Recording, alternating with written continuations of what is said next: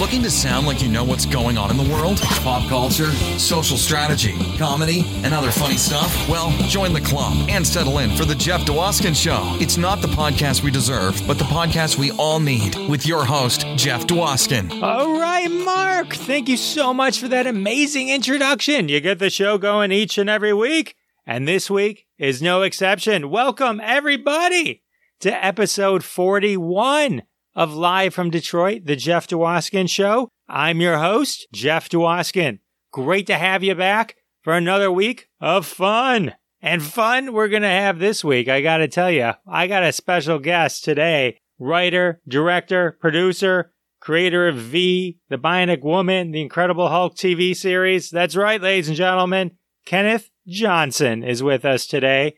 And we're talking Bigfoot, Bionic Woman, V, so much more. You're going to love it, and it's coming up in just a few minutes. And you know what else takes just a few minutes, folks? Interrupting a conversation you're having with a good friend, family member, boss, mentor, whomever it may be, and say, "Excuse me, boss, mentor, family member, whoever you may be. Have you taken the time to listen to Live from Detroit, The Jeff Dwoskin Show? It's an amazing pop culture podcast hosted by Jeff Dwoskin. I know you'll love it, and you should subscribe and listen to all the episodes today, right now. Stop what you're doing and go and do it." What? Oh, well, I mean, maybe after the surgery, Dr. Sir. But then fully subscribe and commit to listening to Live from Detroit, The Jeff Dwoskin Show. You won't regret it. It's changed my life, and I'm sure it'll change yours. Change the script however you feel comfortable. But, that's the gist. So if you do that, and make sure you're subscribed yourself. Make sure you sign up for my mailing list. You can go to my website, jeffisfunny.com, sign up for the mailing list. I also tweet a newsletter. You can sign up from there as well. at Jeff Dwoskin Show on Twitter. And also, if you want to support the show, it's another small way you can do that is buymeacoffee.com/Jeff Dwoskin Show. You can buy me a coffee. I'll drink the coffee.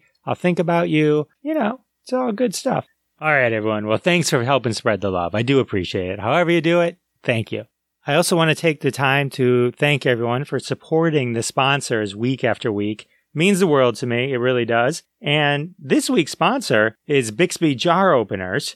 Tired of not eating pickles because you can't open the jar? Are you stuck staring at pickles floating freely in jars? Tired of telling the kids pickles are pets that just don't need air? Can't shake the look your mother-in-law gives you that screams she wishes her daughter had married someone with the hidden strength that other suitors had? Well, no more. Big jars, small jars, really tight, kinda tight, no problem, no more. Introducing Bixby Jar Openers. You'll be guaranteed an open jar every time. With their patent-pending insults, Bixby Jar Openers will make you just angry enough to be the hero your family needs. You no longer need to be a physician or scientist to enjoy pickles at lunch or dinner or breakfast. Your family might not like you when you're angry, but they'll love you when you hand them that pickle. If you haven't eaten pickles in years, you need a Bixby Jar Opener. Available wherever pickles are sold. All right. Well, that's cool. Definitely check one of those out. I've had problems throughout the years, and I bought one of those. And we've been able to enjoy pickles and other things in jars now for years. So I definitely recommend a Bixby Jar Opener. And thanks again for supporting the sponsors. When you support the sponsors, that's how we keep the lights on here at Live from Detroit, The Jeff Dwoskin Show. And if you are just stopping by, if you saw Kenneth Johnson's the guest this week, oh my gosh, I got to check that out. Make sure you check out past episodes also. Last week with comedian Alonzo Bowden, episode 40. Recently, we had Depressed Darth on. If you love Star Wars humor, check out Depressed Darth on Twitter and Instagram. Of course, we had the lovely Candy Clark from American Graffiti recently on the show as well, sharing amazing stories from American Graffiti and The Man Who Fell to Earth with David Bowie. But this week, I'm excited to talk to Kenneth Johnson.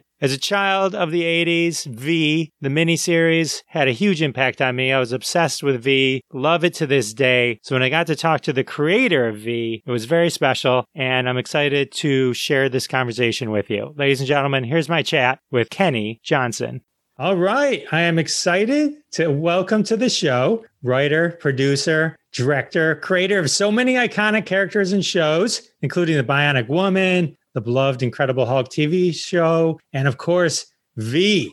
Welcome to the show, Kenny Johnson. Thank you very much, Jeff. It's a delight to be here, and I look forward to hearing what you have any questions about. It's a delight to have you here. I'm excited. I was going through, I always thought of this show as sort of my Comic-Con dream come true, right? To be able to talk to all these great people. And as I was kind of going through preparing, I realized like, I've gone out of my way at Comic-Cons to meet Lindsay Wagner, the Bionic Woman. Right. I've got my picture with Lou Ferrigno, the Incredible Hulk. And I do want to kind of dive into V. I rewatched the entire series. I forgot how into 80s action star Mark Singer I was.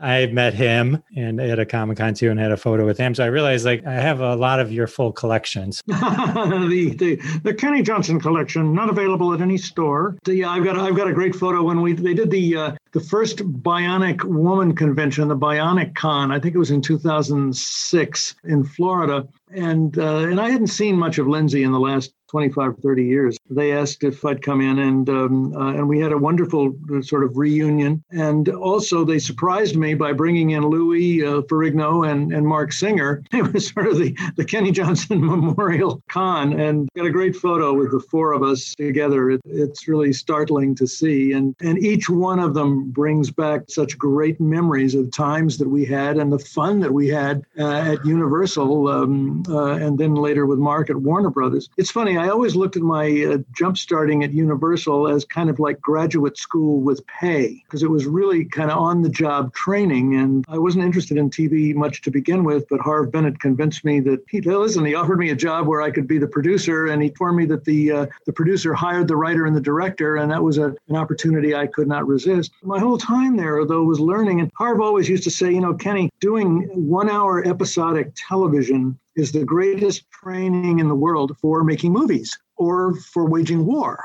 And because if you can get through that and do it well and with any level of quality at the same time, he said it's just a great place to learn. So it really was like grad school with pay, Jeff. I had not gone to any film school prior. I was in the drama department at what is now Carnegie Mellon University, and was then Carnegie Tech, the drama department, which was the premier drama school in the country. But it was a theater school. There was no film, or goodness knows, no television. They looked down their nose at that. I had this great theatrical training before I had come out, but I hadn't had any really film school training except what I had managed to pick up in college by running a film society for 4 years. And it was a good dual education. You look in the mirror and you created, like if anyone created just one of the things you created, they'd be like, hey, I'm pretty good. Look what I did. I made just the Bionic Woman. Yeah, you put on your pants, you create the Bionic Woman, the Hulk show, V, so much more. Yeah, it's interesting because so often if you really count yourself very lucky in this business if you are able to create one project that becomes truly iconic, like the Bionic Woman did. I always was interested from the time I was in about ninth grade in theater. When I was in ninth grade, I had saved up my money and bought a tape recorder.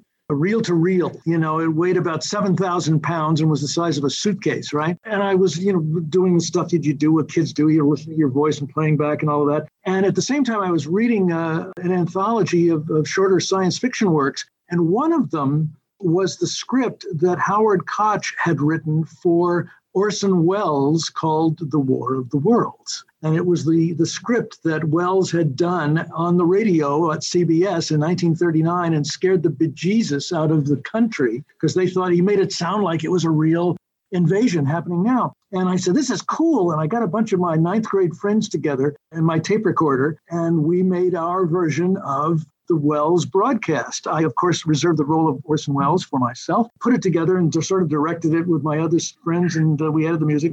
Anyway, it was a whole hour-long show on tape, and I played it for one of my teachers in high school who said, this is really cool, and she let me play it for one class, and then a bunch of other classes wanted to hear it, and so pretty soon I became known as the drama guy. And I sort of fell into it, and I didn't realize it at the time, but I was really functioning sort of like a producer, director, even at that early age. And the next year when I was a sophomore, they asked me if I would play the role of Scrooge in A Christmas Carol, which was going to be the Christmas production that year at the high school. And I said yes, and I took on the role, and it was the standard version of the story by Dickens, but it just sort of laid there at the end. It didn't have a really nice ending to it. So I did some digging, and I turned up an old recording, I think it was of Noel Coward reading it, the story, and at the end, he did this wonderful little short 30, 40-second summation that sort of brought the whole piece together. And I asked the drama coach, I said, look, at the end of our play, can I just sort of step out in front of the curtains as Scrooge and just do this last piece? And he said, oh, that's great. And then I thought, it needs music. It needs some music. So the choral department, 60 voices of our chorus, terrific chorus, was going to be singing. So I went to the choral coach and I said, what music are you going to be doing? And they showed me some of the Christmas carols and stuff. And I said, okay, how about this one? You do O Holy Night, and when the curtains close, you start going how they should start singing, but not the words. Just do, do, do, do, do, do, do, do, do, do. And I'll step out on the stage and I'll do my little speech. And then you have them sing out when they get to this point in the music. We do the play, the curtain closes, I step out onto the stage of the old gymnasium, where we'd had. And I had this one blue spotlight on me and it was snowing outside. Swear to God, Jeff. They're going, do, do, do, do. Start doing my little speech. Well, that was a Christmas for you. And I may tell you that Tiny Tim did not die. He's alive and growing stronger day by day. Now, every Christmas when I'm in an elevator and O Holy Night starts, I start doing my Scrooge. And I timed it so that just as I got to the end, as Tiny Tim observed, God bless us, everyone. And at that point, the whole 60-voice chorus, full-voiced, sings, fall on your knees, oh, hear the... It was electrifying, Jeff. And I was standing backstage, and my little heart was going pity-pat. And I said, I have to be in the theater.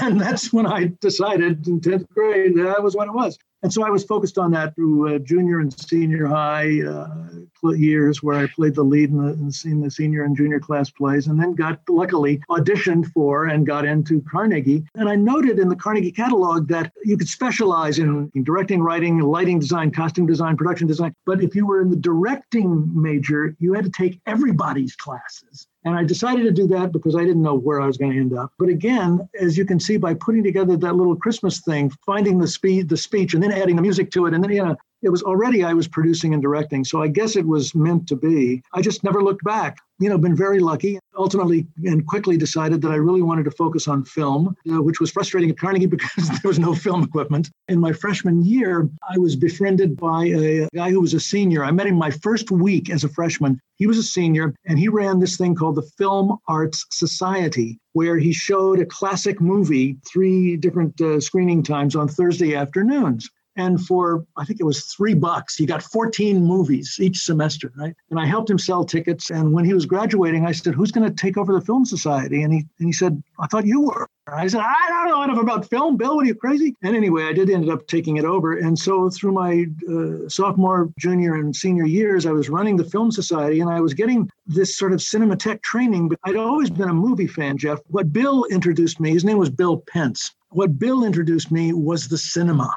And I saw foreign films that I had never even heard of and silent films that I'd never known existed from all over the world. And so by the time I had gotten out of Carnegie, I had not only the Stanislavski theater training from the drama department, but I'd seen all of the same movies that Truffaut and Godard were seeing in the Paris Cinematheque. And I realized that I really wanted to be in film. That's how it all sort of developed from the beginning into producing, directing, and TV. Awesome. Let me ask you a question. The $6 Million Man, before you moved on to create The Bionic Woman, you worked on The $6 Million Man. From my memories, one of the things that goes hand in hand with remembering The $6 Million Man is remembering Bigfoot. Bigfoot, right.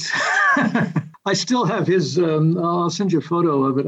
In my office here, I have the ceramic cast of Andre the Giant's foot that we used there. We used it in the Bigfoot episode. We also used it when I did the Incredible Hulk. I said, I can use this again. It sits down on the floor of my office downstairs here. Bigfoot was in everybody's consciousness in 1976, or I think it was when I wrote it. And I knew it was something that would grab an audience, and it just sort of fell together. I was answering fan letters just the other day. It's one of the things that comes up a lot in the fan mail. When you go back and look at it, in the DVD release, I actually did a commentary on it. I had not directed it. There was so much interest in it that I went back and we went through it. And I got to meet Andre before he even spoke English and could say his his name in anything but French. And it was a very, very sweet guy. And I was so happy to see him turn up in The Princess Bride. I mean, the perfect casting, right? No better casting than that. The way I got into The $6 Million Man was because of The Bionic Woman. When I first came, I had some success back in New York, and live television and music shows and stuff in New York. When I was just 22 years old, I was producing and directing at CBS and at WPIX in New York. I was asked by Westinghouse Broadcasting to join the Mike Douglas Show in 1966. The Douglas Show was the first daytime talk show for people who are your age and don't even remember it. Westinghouse realized that there was an opportunity in daytime television to do a show like Johnny Carson or something, a talk variety music comedy show in the daytime. And it had started in Cleveland as a local show where they were like out of town tryouts. You know how then Broadway shows will try out in Boston or someplace. Well, they tried out the Douglas Show in Cleveland for like a year and a half and then began to move it into syndication. I worked on it as an intern while I was still in college at Westinghouse. And they even offered me a job when I graduated, but I said, no, I want to go to New York and make movies, which was a mistake because I got to New York and they said, why did you come to New York? We're not making any movies here, or that many anyway. But after a couple of years' success in New York, I was invited to join the Mike Douglas Show, which had then blossomed into about 150 stations and was the only daytime talk show in the country. Oprah, of course, had a huge audience. The Mike Douglas Show audience was 10 times the size of Oprah's. We had 80 to 90 million people tuning in every week. And everybody in the world came through there. And I didn't want to do it, but the guy he had just been hired as a young executive producer on the show, told me he'd let me do a lot of film, which is what I wanted to do. And he seduced me. He was very good at seducing things. His name was Roger Ailes, who later became, of course, the head of Fox News that he created and all of that. When I worked with Roger, I did not see him get involved in any untoward things. The only person I ever saw Roger hit on was Richard Nixon, whom he talked into hiring him when Nixon was running for president. And Roger told him he could get Nixon elected, and Nixon believed him, and Nixon was right. And that was the beginning of what became Roger and all other kinds of stuff. But I'd been back at the Douglas Show, and when he left, I took over as executive producer. I was 25 years old, and I was the youngest executive producer in the industry at the time. And it was a humongous show, but not what I wanted to do, Jeff. I really wanted to make film. So I finally, just after a season, gave it up and came to the West Coast. And my friend Stephen Bochco, who had been with me at Carnegie in the drama department, Steve had made it out to the coast before I had and had gotten his foot in the door at Universal Studios, where he was just a fledgling writer. This was long before Steve created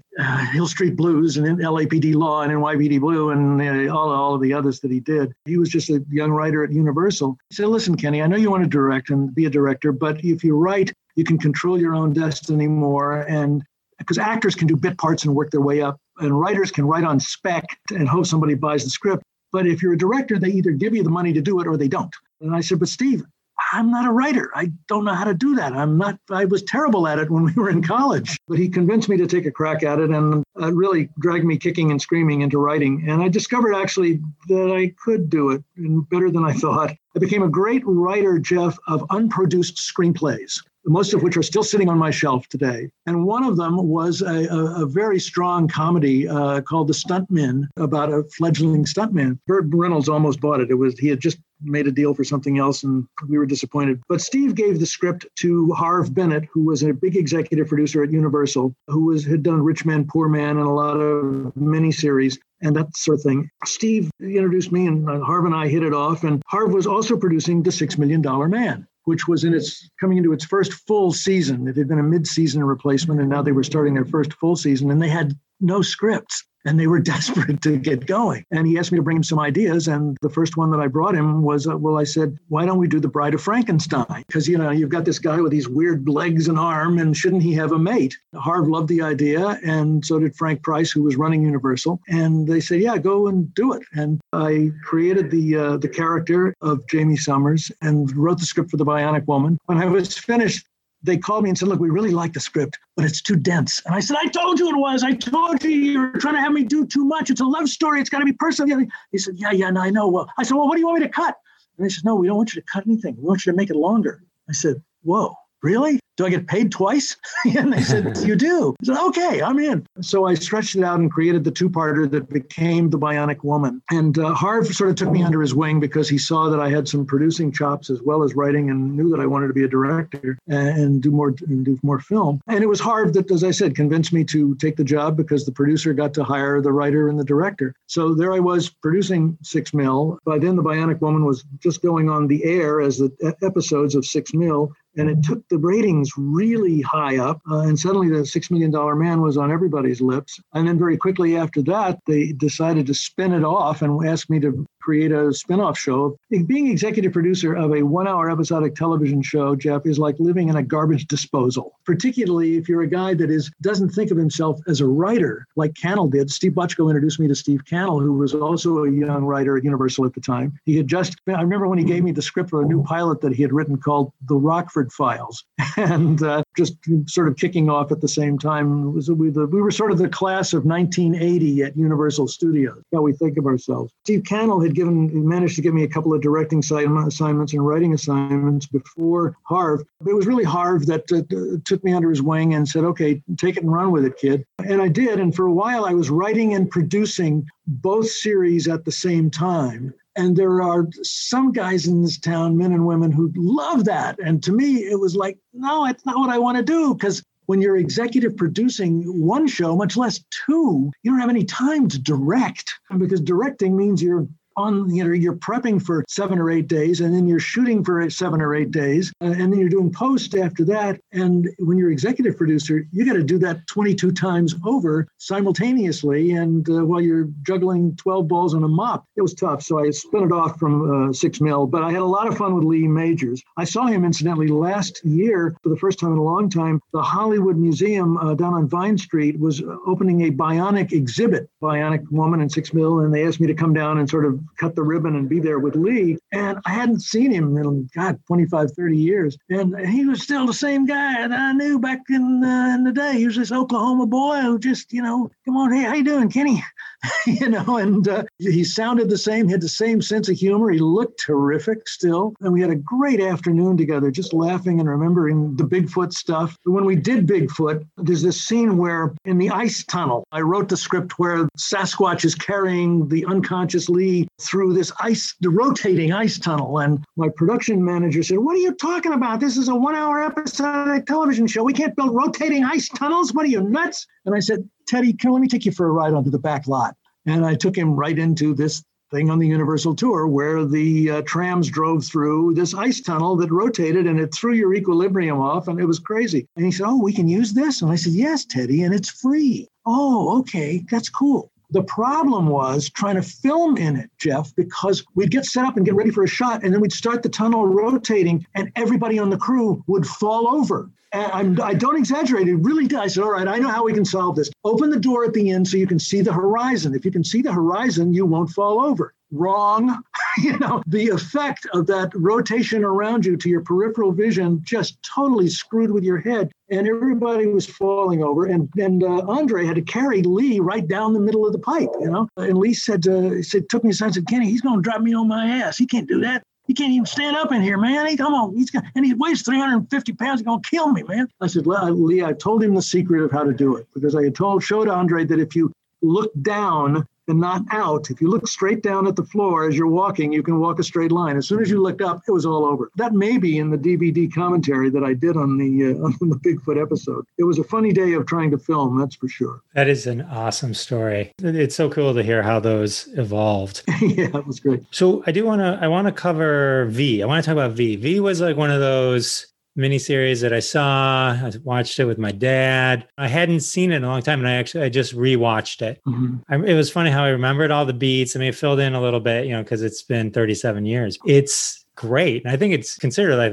by many people to be one of the greatest TV miniseries ever. And it is. It really is. There's some interesting aspects to it, too. It's still to this day, the only miniseries that was made without any movie stars in it or even really any TV stars. I mean, Mark had some notoriety from Beastmaster, but, it wasn't really what you'd call like Bill Bixby in terms of notoriety, on the Hulk. And I asked Brandon Tartikoff, who was then president of NBC at the time, about that. I said, you sure you don't want to put any stars? And he said, no, we don't need any. It's the concept and the way you've executed it that's going to work. And so he was convinced of that. And to this day, it is, I am told, we had a 40 share, which was in North America alone was like 80 or 90 million people tuned in. And then when it went overseas the following year, it outrated the rating of the Olympics in 84 around the world, like 2-1. And it is, somebody pointed out to me recently, the highest rated work of science fiction in television history, which is pretty amazing. It was a challenge, that's for sure. And while they may not have been famous at the time, Robert Englund was in it. He went on to become Freddy in Nightmare on Elm Street. As I watch it now, I feel like a lot of those actors went on to do a lot afterwards. No question. And there's a very funny skit you can find online. It was a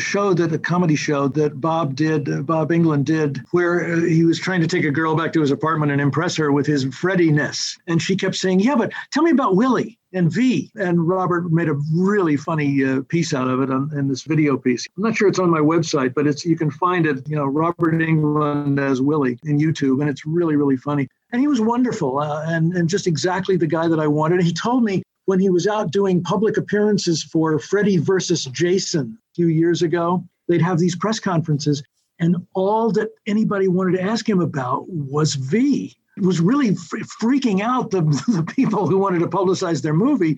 And at one of the press conferences, they said, look, does anybody have a question that's not about V? And all the hands came down. And Robert just really had a belly laugh out of it. Oh, that's so funny. That is so funny. He was so good in it and so different.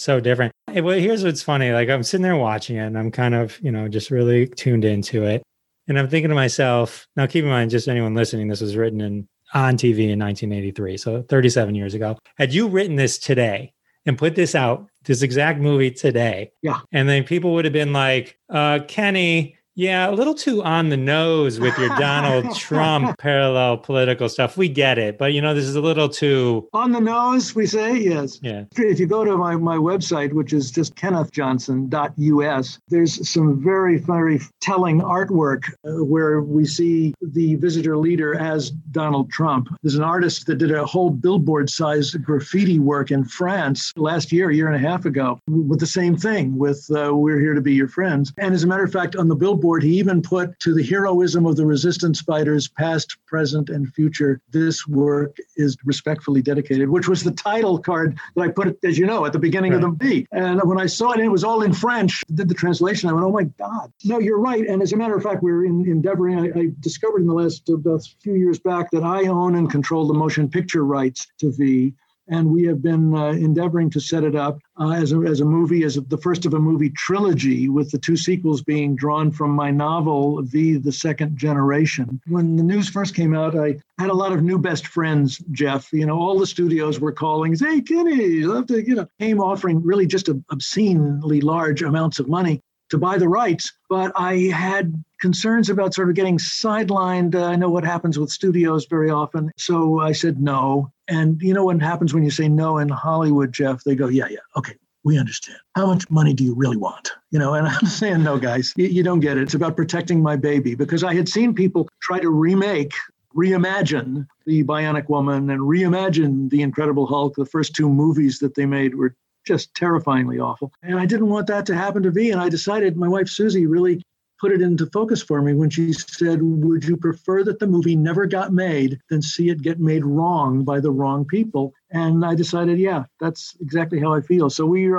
have been in the midst of trying to set up the trilogy at this point as a remake of the original miniseries, follow it on to its conclusion in the Second Generation, which picks up the story 20 years after the visitors first arrived. It's a very strong piece, and we've had it set up a couple of times and then had it fall apart because there was no ink in the pen when they sat down to write the check. But we're hopeful it'll still happen. And I'm glad you feel that it's still timely. To me, it's always been like Spartacus and the Revolt of the Slaves, or the American Revolution, or apartheid, or any of those stories where and oppressed people are fighting back against an uber powerful opposition. Something that I think really bears retelling, and certainly there are fans out there all over the world that have been champing at the bit to be able to see it. The story itself, which obviously paralleled the Holocaust and the Nazis taking over, and the imagery of the visitor suits and the altered swastika, the Abe Bernstein character who was in the Holocaust, who was reminding people and saying, you have to be careful. You can't let these things happen. You have to be aware what's happening. Right. His constant thread throughout. But what's interesting as I was watching this is you have the big lie. Big lie. That's exactly right. It's the big lie. Yes. You have the big lie. Hey, we're here to help you. We're going to give you stuff. We're going to make your lives better. Right. And then they turn on science. If anyone listening, yes. This was written in 1983. Okay, so they turn on science and they make science the enemy. Science is against all of us. As a matter of fact, they could have cured cancer, but they held back. They were trying to get money. They're against you. The scientists are against you. So in V, the scientists are kind of like the Jews, where like they were kind of just shoved out and made into vermin. Then you get people believing the lies, and then they turn on the media. Oh, we have to remove the media. Fake news. What you're seeing on this TV by these people, this isn't real. This isn't right. We're good. We're helping you. Everything you think you see, even though you're seeing it, you're not seeing it. That's right. And then we have had in the last few years, a president who is standing up and saying, don't believe what you see and hear. Literally those words, and I can't tell you how many times people have commented to me about that in the last 4 years, and how many times that my inspiration initially for it was having read, I was a big fan of Sinclair Lewis, who wrote Elmer Gantry and Aerosmith and a lot of wonderful novels. But in 1935, he had written It Can't Happen Here, which was about, as you know, the rise of fascism in America happening like it was happening in Germany and Italy, with the idea of, well, this is America, it can't happen here. And good God, man, it's exactly what we have been living through for the last 4 years, including the use of the media, which was something a lot of the reviewers commented on at the time when V first came out, about the way that the media was woven through the entire piece. It's really key, because in order to take that kind of control, you have to control what people are seeing and hearing. You have to control the communications. And if you can control the communications, even in this day and age, suddenly you can have an enormous amount of very, very dangerous power. Oh, yeah. And then martial law became the thing. The visitors, with the help of the government, institutes martial law in V. Right. Again, everyone, this is 19... For the protection, for our protection, right. Propaganda everywhere. The visitors are our friends. Right. Friendship is universal. So the truth becomes the enemy, which is exactly what we've been living through. Exactly. Media becomes one-sided. You have only one side of the media being presented. And then families, which is interesting, because I remember watching at the time when Donovan's mom turns him in and they all split. But that became everyone's family in the last 4 years. Right, yes. This hatred and these lies and the manipulation of the truth literally split families in half, right? It's Abe, who changes V for visitors to victory, to kind of turn that rebel on. If you are going to do it right. Exactly. Leonardo Cimino, bless his sweet soul. He absolutely captured what I was looking for and what I wanted to accomplish in the piece. And some things don't change. In the new movie that we are planning, it has been updated to an interesting degree, but I can't talk too much about it yet. Sure. I just wanted to also kind of point out that there's a scene where, and I had to stop it and write this down, where Donovan asks Martin, who's a leader of the fifth column, who's the visitor aliens who are against what the visitors are doing. And they're talking about how Martin's talking about his leader and how the leader took over, and this is under his command. And Donovan says, well, how could you have a leader like that? And the answer is charisma, circumstances, and promises. And then no one spoke up until it was too late. I wrote that down because I was like, that was one of the things where I was like, if Kenny had written this right now, people would be like, come on, Kenny, we get it. Like Donald Trump. It's like, this was 1983. I mean, like the patterns, it kind of speaks to why this story is so universal and timeless, because we don't learn the lessons that we need to learn. And we do have to be, you go in religious school, you're retaught the Holocaust, so you don't forget that it happened. Right, of course. And these these stories are so important because we do have to look ourselves in the face and kind of realize after everything that just happened and insurgents on the Capitol, and these things can happen, they can. And then the interesting thing when Donovan's mom says, why is she doing it? Well, they're in power. They are power. That's right. And you have to take it in, taking advantage and survive at the expense of other people is what these people do when they want to be at the top of the echelon. Yeah, that's what I was most interested in doing was taking a group of everyday ordinary people.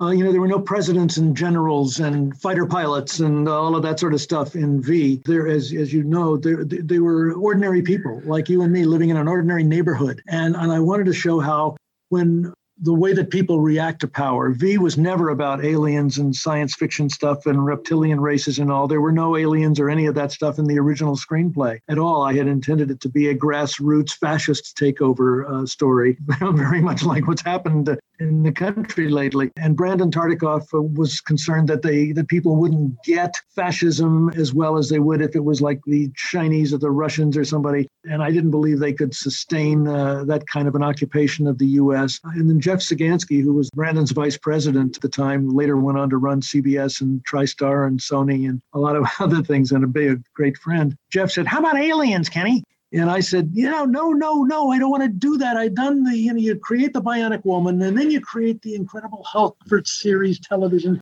And then, I was very aware that in this town, the pigeonhole gets smaller and smaller.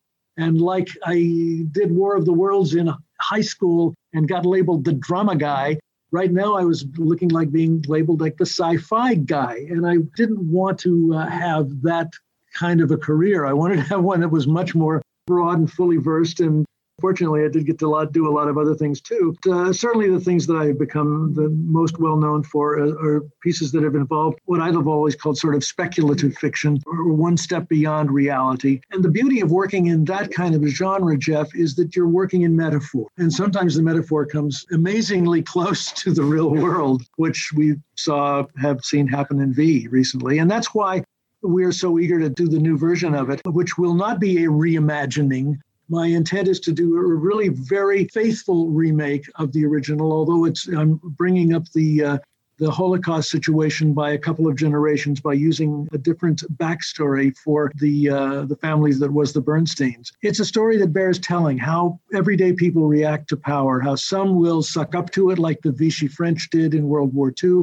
Others will try to just keep their head down. Well, I'm not Jewish, I'm not a scientist, then they won't come after me if I don't bother them. Or the people who are the people that say, no, this power is being abused and we have to fight back against it with our lives if we have to. And they, of course, are the ones that become the heroes of the resistance. And that story doesn't go away. It really doesn't. As I was kind of researching this and I realized there was that book that you wrote, it's one thing like as a little boy watching V and then V, The Final Battle, and then just now going back and rewatching it. As a boy, I was like, woohoo. But right now watching it, V, The Final Battle, I was so happy to find out you wrote a book. Clearly is not what... No. Because I learned that you didn't... Actually, someone named Lillian Weezer. Well, wink, wink. Lillian Weezer was my golden retriever at the time. That's great. But she has her own IMDb page, which is exciting. That is, yeah. So I was excited because I was like... Because the end of V is they're trying to get the enemies of their enemy to come save them. Right, exactly. And that entire thing gets completely thrown away. I can't imagine that Elizabeth the Alien Baby would have been as mystical. No, you know what? I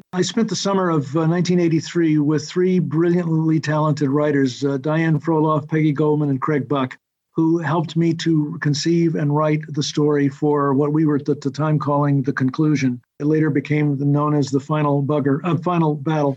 But Warner Brothers and I had a falling out at the end of that summer, and I left the studio because they were not honoring my contract. They had breached the contract in really ugly ways. And it got handed off to other people who really didn't get it. And Brandon was, I heard, furious when he saw the changes that they had made on the script, but by then they were too deep in and they couldn't back away. And all of my friends who worked on it, both crew and cast members, told me, don't ever watch it, Kenny, because you won't be able to, So I took their advice and I never watched it. And I don't know, maybe you've heard me tell this quick story, was the only time I ever saw 30 seconds of it by accident once, Jeff. I was turning channels. I said, wait a minute, what's that? And I realized, it's a scene from the sequel.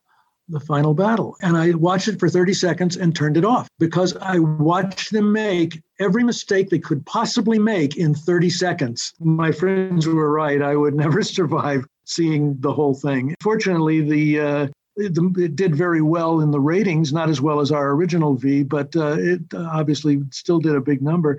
But the reviews were not as kind, and particularly when they compared it to what we had set out to do and the quality that we had invested into the original. And some of them made reference to the fact that part of the reason for that was because I was not there. So I got some of my best reviews backhandedly.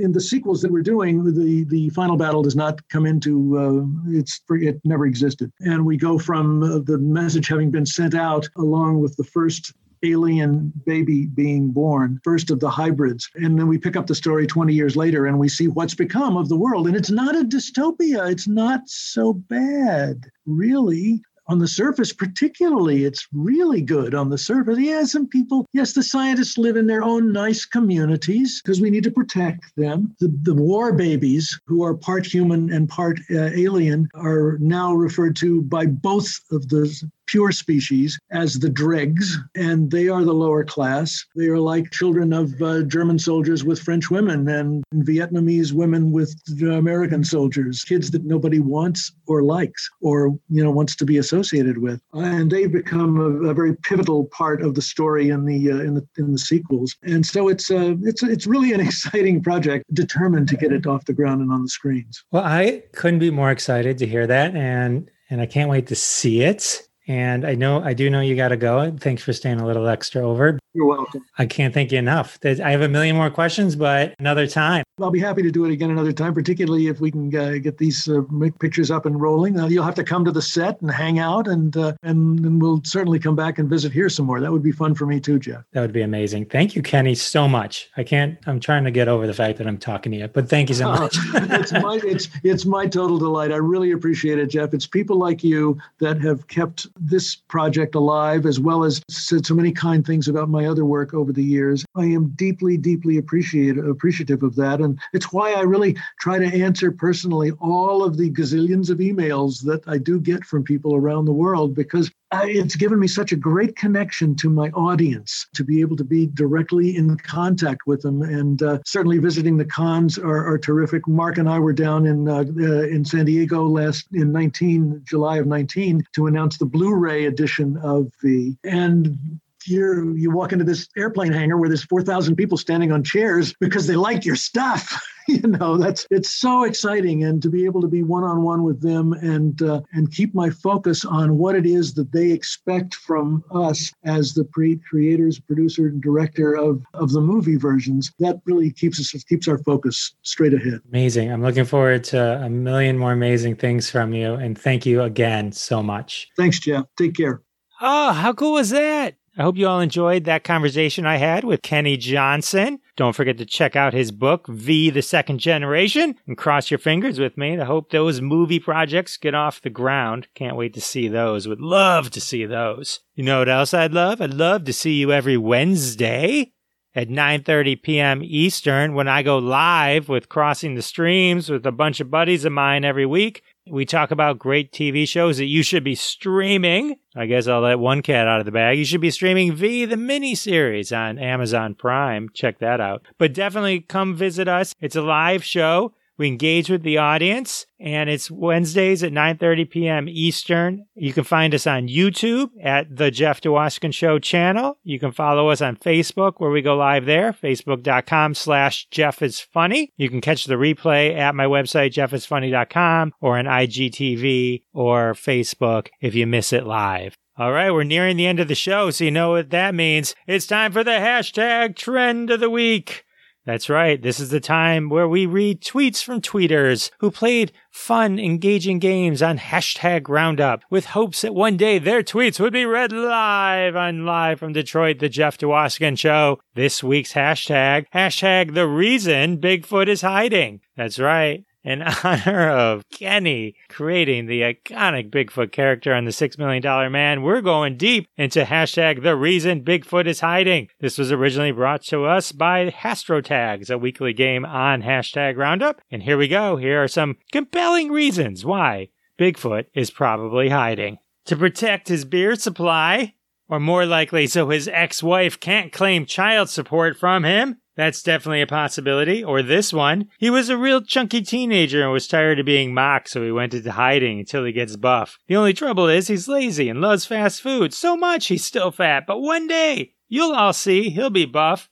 Then they'll all be sorry. That sounds like a pretty reasonable reason that Bigfoot would be hiding. Oh, here's another one. He owes the Loch Ness Monster a tree fitty. Oh, this one might be on point. The hype is too much. His feet are average at best. Oh no, you know what they say about average feet. Oh, this one is probably very likely.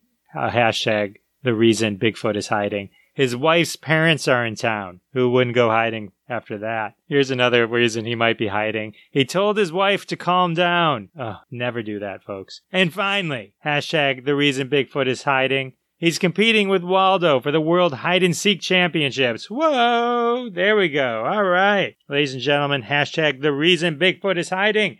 Another fun game from hashtag Roundup. As always, all the tweeters will be retweeted at Jeff Dwoskin Show on Twitter and will be listed in the show notes. Go retweet them, show them some love. Also, grab the hashtag Roundup app from the Android or iTunes app stores. Totally free. Play along, and one day one of your tweets might end up on an episode of Live from Detroit, the Jeff Dwoskin Show. Fame and fortune await you.